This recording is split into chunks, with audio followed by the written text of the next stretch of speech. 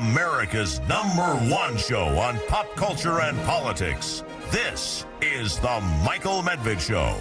And another great day in this greatest nation on God's green earth. A great day when President Trump has just hit the campaign trail again, trying to do something that only one other individual in all of American history has accomplished, which is coming back after losing the presidency to run again and to actually get another term.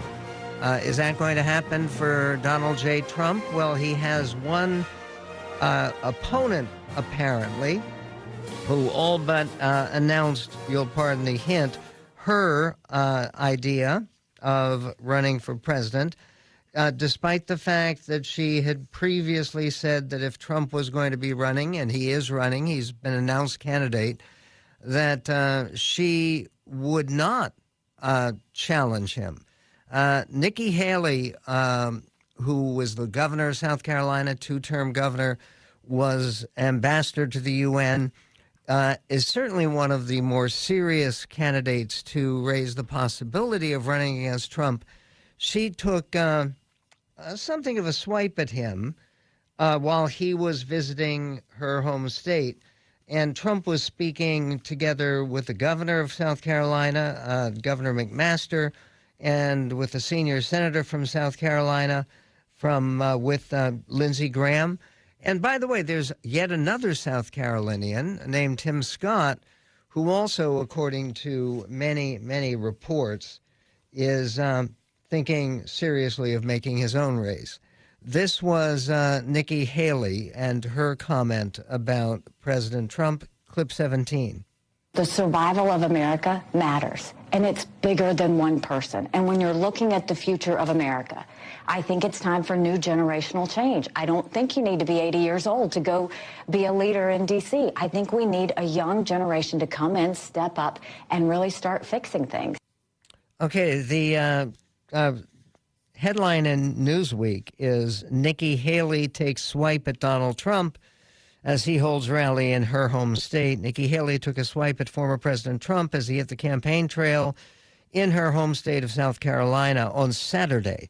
Trump spoke to about 200 people in the state's Capitol building in Columbia, flanked by Governor Henry McMaster and U.S. Senator Lindsey Graham. But Haley, a former governor of South Carolina who was Trump's ambassador to the UN, was among those notably absent from the event. Haley, who is expected to get her presidential campaign underway in the coming months, wrote on Twitter on Saturday, "It's time for a new generation to lead." And then she also provided that clip that you just heard about the survival of American matters. She was asked by the Associated Press about her statement that she made to Associated Press back in 2021. She said she would not seek the Republican Party's nomination if Trump chose to run in 2024. But then she says, and when you're looking at the future of America, I think it's time for new generational change. And I look at that, and I look at the fact that if I'm this passionate and I'm this determined, why not me? That's her position. A report in the Dispatch on Saturday said Haley would make her 2024 presidential bid official as soon as February. By the way, this is all just so early, and everything is going on early. We have the announced candidates for U.S. Senate in California, and Dianne Feinstein, who would be 91 years young when she faced re-election, has said she's not going to announce whether she's running or not. She's the incumbent until the beginning of next year. But it doesn't matter because there are 4 announced candidates so far in California. And then in Arizona, Senator Sinema hasn't decided whether she's going to run again, whether she's going to run as a Democrat, which is how she got elected first time, or whether she's going to run as an independent. That's how she identifies right now, or whether she's going to run as a Republican, which John Thune and other leaders in the U.S. Senate, John Thune of South Dakota, says that Republicans would welcome. Dave Wilson, who is president of the Palmetto Family Council in Columbia, South Carolina, I spoke to that group about 20 years ago. Dave Wilson said, the rocket is fueled and ready. I think we're just in the countdown now. Trump visited New Hampshire and South Carolina on Saturday, where he sought to brush aside criticism that his run had gotten off to a slow start. Well, I mean, it has. He hasn't gone anywhere. Remember how he used to attack Biden for spending all the time in his basement? Now, nobody's saying that Trump's in his basement because there's so many different floors, so many different stories to spend time in Mar-a-Lago. But Trump reassured people when he was speaking at the New Hampshire Republican Party's annual meeting in Salem, New Hampshire. He said, I'm more angry now, and I'm more committed now than I ever was. It says in Newsweek, he told a small crowd at the New Hampshire Republican Party's annual meeting in Salem. Newsweek has contacted Haley and the Trump campaign for comment, but none has come in yet. Chris Christie was also very direct. He has not announced his candidacy, and I've spoken to Governor Christie about this off the air and personally. I think he's genuinely undecided about whether to run or not. He has a lot to say. I think he wants his voice to be heard. But his campaign last time really didn't go well. The only really notable aspect of it was he completely sank Marco Rubio. But Chris Christie said this about Trump and the general election. Clip 12. I've said over and over again that he can't win a general election. And that's not speculation. That's based upon the polling that I was privy to pre the 2020 election and what we saw actually happen. We saw in the 2020 election, and it's only gotten worse since then. Then add to it what you saw happen in 2022. The election deniers losing across the country. Bad candidates like Mastriano in Pennsylvania dragging the entire Pennsylvania ticket down in a historic way. Kari Lake, Blake Masters, Tim Michaels, Tudor Jones. We could go through the entire list. Loser, loser, loser, loser. And I think Republicans are recognizing that. Okay, it's Tudor Dixon he had in mind in Michigan. And Michigan, by the way, could be the center of this entire struggle because, number one, it's a crucial state. It's a swing state that carried by a tiny margin for Trump and then carried by an only slightly larger margin, very close, for Biden's victory last time. And they have an open Senate seat. Debbie Stabenow, the longtime senator from Michigan, is retiring. And given the fact that the Senate of the United States is controlled by a one-seat Senate advantage, it is absolutely crucial. So Trump on his private plane, it's been newly repainted for his new campaign. He actually had a private conversation and made some comments about his most obvious opponent, who, again, I think is genuinely undecided about running, Ron DeSantis. And what about Ron DeSantis and his campaign, and what does Trump have to say about him? We will get to that and to much more. The issues of choice in education, of critical race theory in our schools, particularly in the light of the recent events in Memphis. How do you teach the history of real oppression of Black Americans without it being the kind of teaching that is banned in Florida, for instance? We will get to that and more coming up on The Medved Show. Entertain your brain. Your show is very entertaining. Every day on The Michael Medved Show.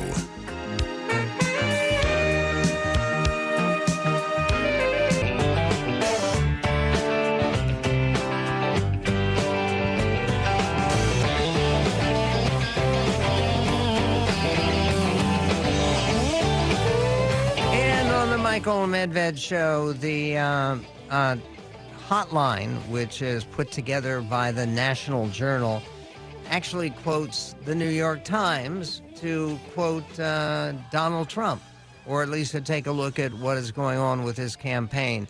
Why no big rallies? I mean, could he get huge crowds? I think he will when he decides to do that. And apparently his campaign is saying that will begin maybe at some point next month. I mean, there's a question of whether, not whether or not to do it, but whether, W-E-A-T-H-E-R,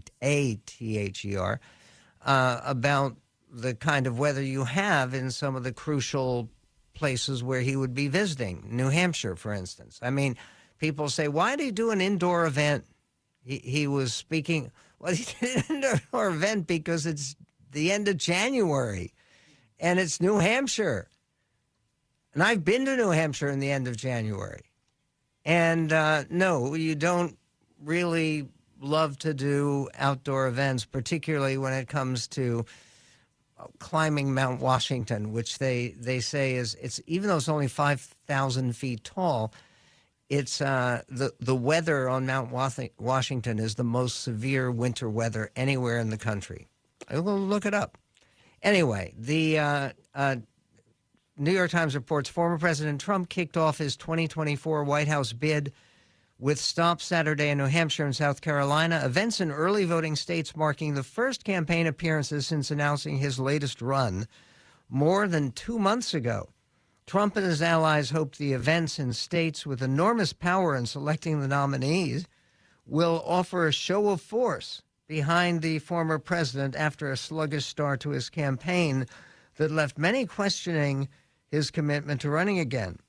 Trump, who delivered more diatribes against transgender people and immigrants as part of his speeches, said that he was more angry now than ever before.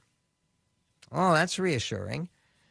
Trump's attempt to drape himself with the trappings of a traditional campaign is an unspoken acknowledgement that he begins the race in one of the most politically vulnerable positions of his public life. He remains the clear front runner for the Republican presidential nomination, yet the solidity of his report seems increasingly in doubt. And then over at the Dispatch, they report on Nikki Haley as an alternative, maybe a newly minted alternative to Donald J. Trump. Former UN Ambassador Nikki Haley could make her 2024 presidential bid official as soon as February next month. Haley possesses the architecture of a robust White House campaign operation through her Stand for America PAC and her money-raising group, Stand for America. Trusted senior aides are already on board, prepared to step into positions directing political strategy, fundraising, communications, grassroots outreach, and policy development. Haley may move early in a bid to connect with grassroots supporters in South Carolina, the early voting state of which he used to be governor. And also, if she comes in early, it would be partially, I think, to block another campaign from Tim Scott, because only one South Carolinian at a time. Nancy Mace is another South Carolinian who might someday be interested in running, but not this time. Here was President Trump on his private plane talking about Ron DeSantis and accusing him of disloyalty. Listen, this is clip 3. So Ron would have not been governor if it wasn't for me, and that's okay. Number one, he wouldn't have gotten the nomination. And number two, he wouldn't have beaten his Democrat opponent. Andrew Gillum. So then when I hear he might run, I consider that very disloyal, but it's not about loyalty. But to me it is. It's always about loyalty. But for a lot of people, it's not about loyalty. Okay, he also called former GOP candidate for governor in Arizona, Kari Lake, during her rally on Sunday. Trump is doing these smaller meetings, but Kari Lake is still doing major rallies. Trump apparently told her, Kari Lake, that she will be, in quotes, victorious in her attempts to reverse the result of November's election. She lost by 17,600 votes. With all of the recounts, actually all of the recounts that have been done so far, I believe she actually lost like 4 votes. I mean, not 400, not 4,004, but the recounts have shown that the numbers are pretty solid in Arizona. The former president spoke to the crowd on the phone at Lake's Save Arizona rally at the Orange Tree Resort in Scottsdale. Boy, Jeremy, don't you wish you were there? Well, the weather's nice in Scottsdale. During the event, the Trump-endorsed gubernatorial candidate continued to push false election fraud conspiracy theories about the race she lost to Democrat Katie Hobbs in November 2022. Around 6,000, this is from Newsweek, around 6,000 Republican-leaning voters wrote in another candidate in the Arizona gubernatorial election or didn't vote at all, rather than support Lake in November. The reason that that's important is because Republicans didn't do well in Arizona. They lost all up and down the ballot. But Kari Lake did particularly badly. The candidate for Attorney General, Abe Abu Mabe, I think, but the Republican candidate for Attorney General came really close. He came within 300 votes of winning the election, and Kari Lake lost by 17,000. And part of the reason is there were 6,000. How do they know they were Republican-leaning voters who wrote in another candidate? Because of where they came from and because of the way that the Arizona voting shifted away from Republicans. The Governor Sununu was on CNN. He is the governor of New Hampshire, and he was not part of the Trump event. And why not? Well, he explained on CNN. Listen, we will actually get to that coming up, because Governor Sununu is somebody else who has been talked about as a presidential possibility. Meanwhile, there are more struggles now that they have settled the head of the Republican National Committee. The state committees are going through struggles, and what are the struggles really about?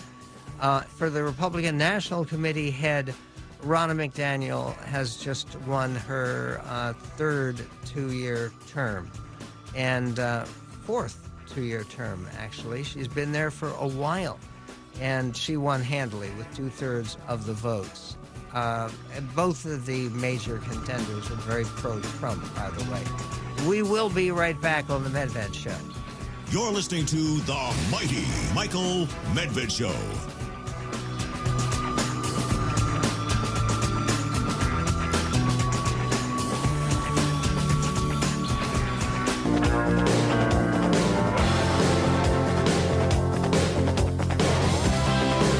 Michael Medved. Here you go again. And one of the things that I do believe that people should be looking for when they're talking about people to promote to the national ticket, whether running for president or vice president, is looking for Republicans who ran ahead of the Republican Party in general. And Chris Sununu, the governor of New Hampshire, would be a good example.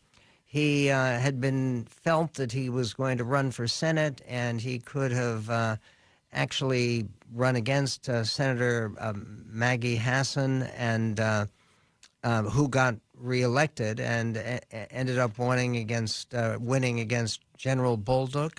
You remember him? And General Bolduc originally had been very much a pro-Trump candidate endorsed by President Trump. And he did a flip-flop on whether the election of 2020 was legit or not. He had won the primary, claiming it was all a fraud, it was entirely stolen. And then afterward he said, I just decided to take a look at it, and I think it was okay. Biden's president. He lost in any event. And New Hampshire has 2 congressional seats. The Republicans lost both. They lost the Senate seat that was available. They lost some ground in the legislature, but Governor Sununu won handily. And it's one of the reasons that he should be taken seriously. He's been a very popular, very effective governor. And one of the things that a lot of people who are associated with the Republican Party feel more and more is that the greatest success for Republican candidates has been from people with gubernatorial experience. And in other words, if you look at the last 2 Republicans to win on their own and to win 2 terms each, they've both been former governors. Former Governor George W. Bush, of Texas, who was a very successful governor of Texas, and of course President Reagan, who was governor 2 times. And the first President Bush had been vice president, so that's a different story. In any event, Governor Sununu said this on CNN, and it deserves some news. When will you make a decision one way or another whether you will run for president? Oh, I don't have a timeline. I mean, obviously folks are talking about it, but I really don't have a timeline. I'm spending a lot of time nationally trying to grow the party as Republicans. Talk to independents. Talk to the next generation of potential Republican voters that right now no one is really reaching out to. But I think we have a lot of hope and optimism and a way to kind of want them to be on our team, and they should want to be on our team. It's not just about the negativity that you see in the media and the press and that they've kind of been inundated with. It really is about good government, and I think we've done that really well in New Hampshire, trying to bring that a little bit to the table. And then down the road, if that leads into something bigger, so be it. So you're considering it? Yes. When do other people, whether it's you or anybody else, need to get in? Because he's the only declared candidate. Well, yeah, I mean, obviously DeSantis and Trump are the 2 candidates, right? So whether he's declared or not. Well, he's not declared. Okay, not publicly declared, but he has hundreds of millions of dollars. Okay. There's obviously Ron DeSantis is looking to run for president, which is fine. And he'd probably win New Hampshire right now, without a doubt. I think other candidates will look to get in this spring or into the summer. Okay, and it sounds like Chris Sununu is talking seriously about becoming one of those candidates. I think he would be formidable. And he will be helped by the fact that he seems a little bit new and not someone you've heard a great deal about. There is there's a Vanity Fair headline. This goes along with Sununu and Chris Christie and everybody else. Ron DeSantis is actively preparing for a presidential run, and Donald Trump is having a meltdown. Well, he says he's more angry than ever, and he's partially angry at DeSantis, who he claims could not have won for governor of Florida without his help. And what they say in the New York Times is more than 2 months after formally opening his White House comeback bid, the 76-year-old former president held his first 2 public events on Saturday. Both were the type of textbook campaign stops he mostly skipped in his first 2 runs for office. But while the settings were new, his speeches carried a typically Trumpian timbre. He mocked President Biden for losing New Hampshire's Democratic primary in February of 2020 and ignored the fact that Mr. Biden went on to defeat Mr. Trump in the state's general election 9 months later. He disputed that electric cars were environmentally friendly and declared windmills a threat to the nation's oceans and birds. I'm glad he's taking a stand against windmills.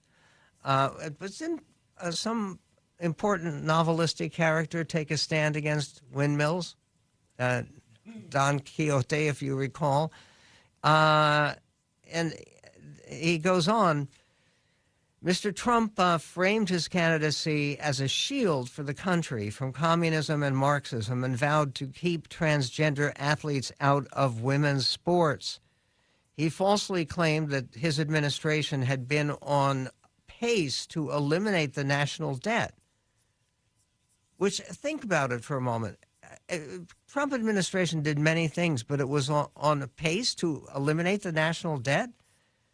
Under Trump, the debt grew by about $7.8 trillion during his administration, and now stands at $31 trillion. And he promised as economic plan that would rely mostly on tax cuts. I am more angry now, and I am more committed now than ever, Mr. Trump said in New Hampshire. Since announcing his campaign in November, Mr. Trump has spent much of the past 2 months out of the public eye. He has spoken at private events, worked behind the scenes to help House Speaker Kevin McCarthy win his leadership position, and maintained an aggressive schedule on the golf course. Well, of course. And, of course, no pun intended. Still, Mr. Trump maintains his perch as the most powerful Republican. An Emerson College poll this week showed Mr. Trump with support from 55% of primary voters, nearly twice as much as his closest competitor, Governor Ron DeSantis of Florida, in a hypothetical matchup. The same poll showed Mr. Trump in a statistical tie against Mr. Biden as a potential rematch next year. Republicans have struggled through 3 disappointing election cycles with Mr. Trump as the face of the party, a situation the party has been unwilling to confront or even fully examine. And when they say 3 different elections, they don't mean just the specific elections in Pennsylvania or in Michigan or anywhere else. But what you're talking about is the 3 different elections in 2018. President Trump lost 43 seats in the House. 43. The Republicans gained 4 this time. 5, pardon me. They gained 5 seats this time. We had disappointing results this time, and then, of course, he lost the election by 7 million votes in the popular vote in 2020. There's a new book. It is called The Courage to Be Free. It has a nice picture on the cover with a big American flag in the background. What is The Courage to Be Free? Who wrote it? We'll tell you coming up.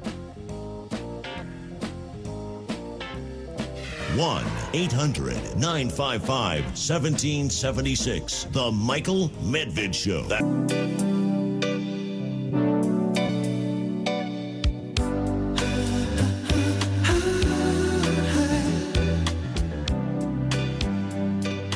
And on the Michael Medved Show, the book I mentioned right before the break is called The Courage to Be Free. It is due for publication in hardcover in February 28th, and the author is Governor Ron DeSantis. What a surprise. The subtitle is Florida's Blueprint for America's Revival. And I think that in the book, without even reading the materials they're releasing together with it, the cover shows a smiling, very friendly-looking Ron DeSantis, because his reputation is he is a chilly personality. He is not one of these people of tremendous warmth. And the Courage to Be Free is Ron DeSantis' book, and will it reach bestseller status as John Bolton's book did, The Room Where It Happened? And actually was on the bestseller list for a while. Mike Pence's book, So Help Me God, has been something of a bestseller, not a triumphant bestseller. The gigantic bestseller is the Michelle Obama book, but she is not running, despite the fact that there are lots of Democrats who still daydream about Michelle Obama making the race. President Trump did a book shortly after he won the election but was denied the opportunity to stay in the White House. That's, of course, the way he sees it.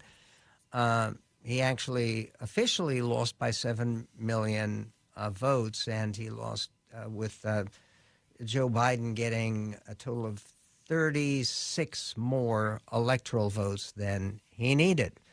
In any event, the books that he has had that have come out have been first in 2021, and this is the books after the presidency. The president published Our Journey Together in hardcover. That was published on Pearl Harbor Day, December 7th, 2021. And it's a photo book covering President Donald J. Trump's time in the White House, photographs and captions handpicked by the president. And then later in 2022, Jeremy, how could we have missed this? It's a very, very thick book, gigantic book, called The Greatest Speeches of Donald J. Trump, 45th President of the United States of America, with an introduction by presidential historian Craig Shirley, and who has been a fine biographer. We've had Craig on the show. He's done fine biographical work on President Reagan and was part of the Reagan team of strategists. But the idea that I don't know, is anybody out there who has bought The Greatest Speeches of Donald Trump, which came out just a couple of months ago in October? Jeremy, did we get promotional material on? No? It's actually surprising to me because you would think, look, there are 74 million people who voted for Donald J. Trump to have a second term. There may be even more who vote for him to come back and have his second term. Who knows? But the point that Ron DeSantis is coming out with his book, I do suspect that Trump is going to be taking a look at that, and maybe one of his biggest problems as a candidate is that what can you say other than, okay, I'm going to go back to make America great again, because he has said repeatedly he doesn't think America's great at all at the moment. He thinks that this is one of those things where the survival of our country is completely at stake in terms of him winning another term.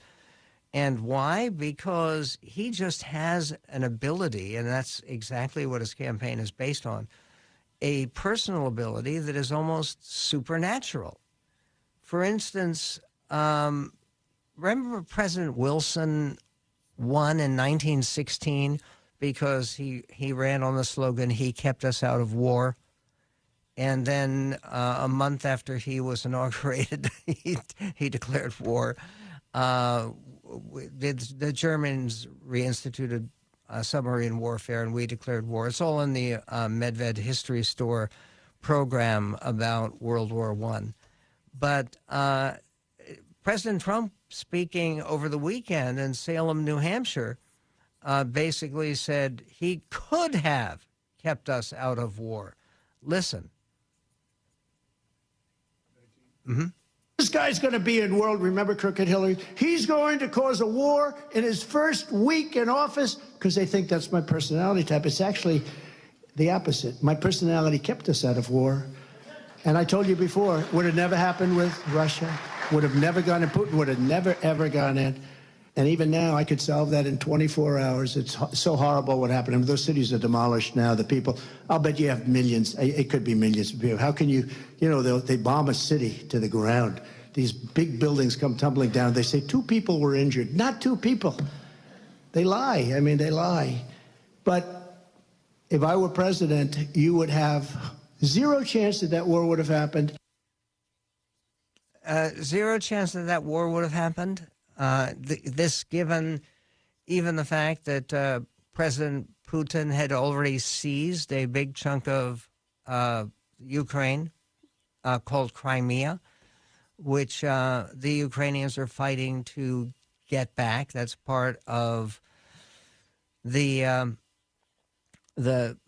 land that they had been promised to be guaranteed by the United States in the Treaty of Budapest, right after the end of the old Soviet Union, when Ukraine was first establishing its independence. In any event, there is more. There's also the suspect in the attack on Paul Pelosi. And I know that there are many people out there, and I've heard from you and I hear you, who think that the entire Paul Pelosi thing was a fraud. Now they've come out, of course, with the video actually showing David DuPape and showing him lunging at Paul Pelosi and him sustaining these very serious images of serious injuries he suffered, particularly. Drop the hammer. Nope. And then right after that, he lunges at Paul Pelosi.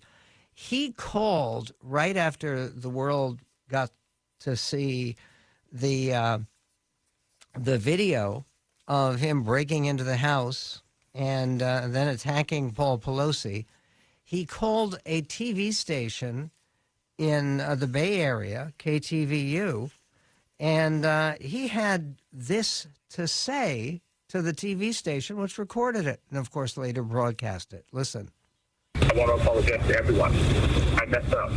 Tonight, chilling new audio from the man accused in the brutal hammer attack on Paul Pelosi, the husband of former House Speaker Nancy Pelosi. David DuPape calling a local San Francisco station, KTVU, from jail, seeming to double down, expressing regret that he didn't harm more people. What I did was really bad. I'm so sorry I didn't get more of them. It's my own fault. No one else is to blame. I should have come better prepared. The reporter speaking to DuPape was not allowed to ask questions. She says the interview lasted a little more than 5 minutes and that his comments sounded scripted. Okay, scripted by whom? Oh, that's the conspirators. And then there is the President Trump celebrating apparently his return to social media generally, not just Truth Social. On Truth Social, he went ahead and passed along an image of himself wearing a great big Q on his lapel with the slogan underneath, "The storm is coming." A clear signal to the 4.5 million followers he has on Truth Social that, yes, he is in line with those of his followers who believe in QAnon and that the storm is going to have to sweep away those blood-drinking, baby-eating Satanists who govern the entire world. Frankly, we've got more immediate problems, don't we, in this greatest nation on God's green earth? Drop the hammer. Nope.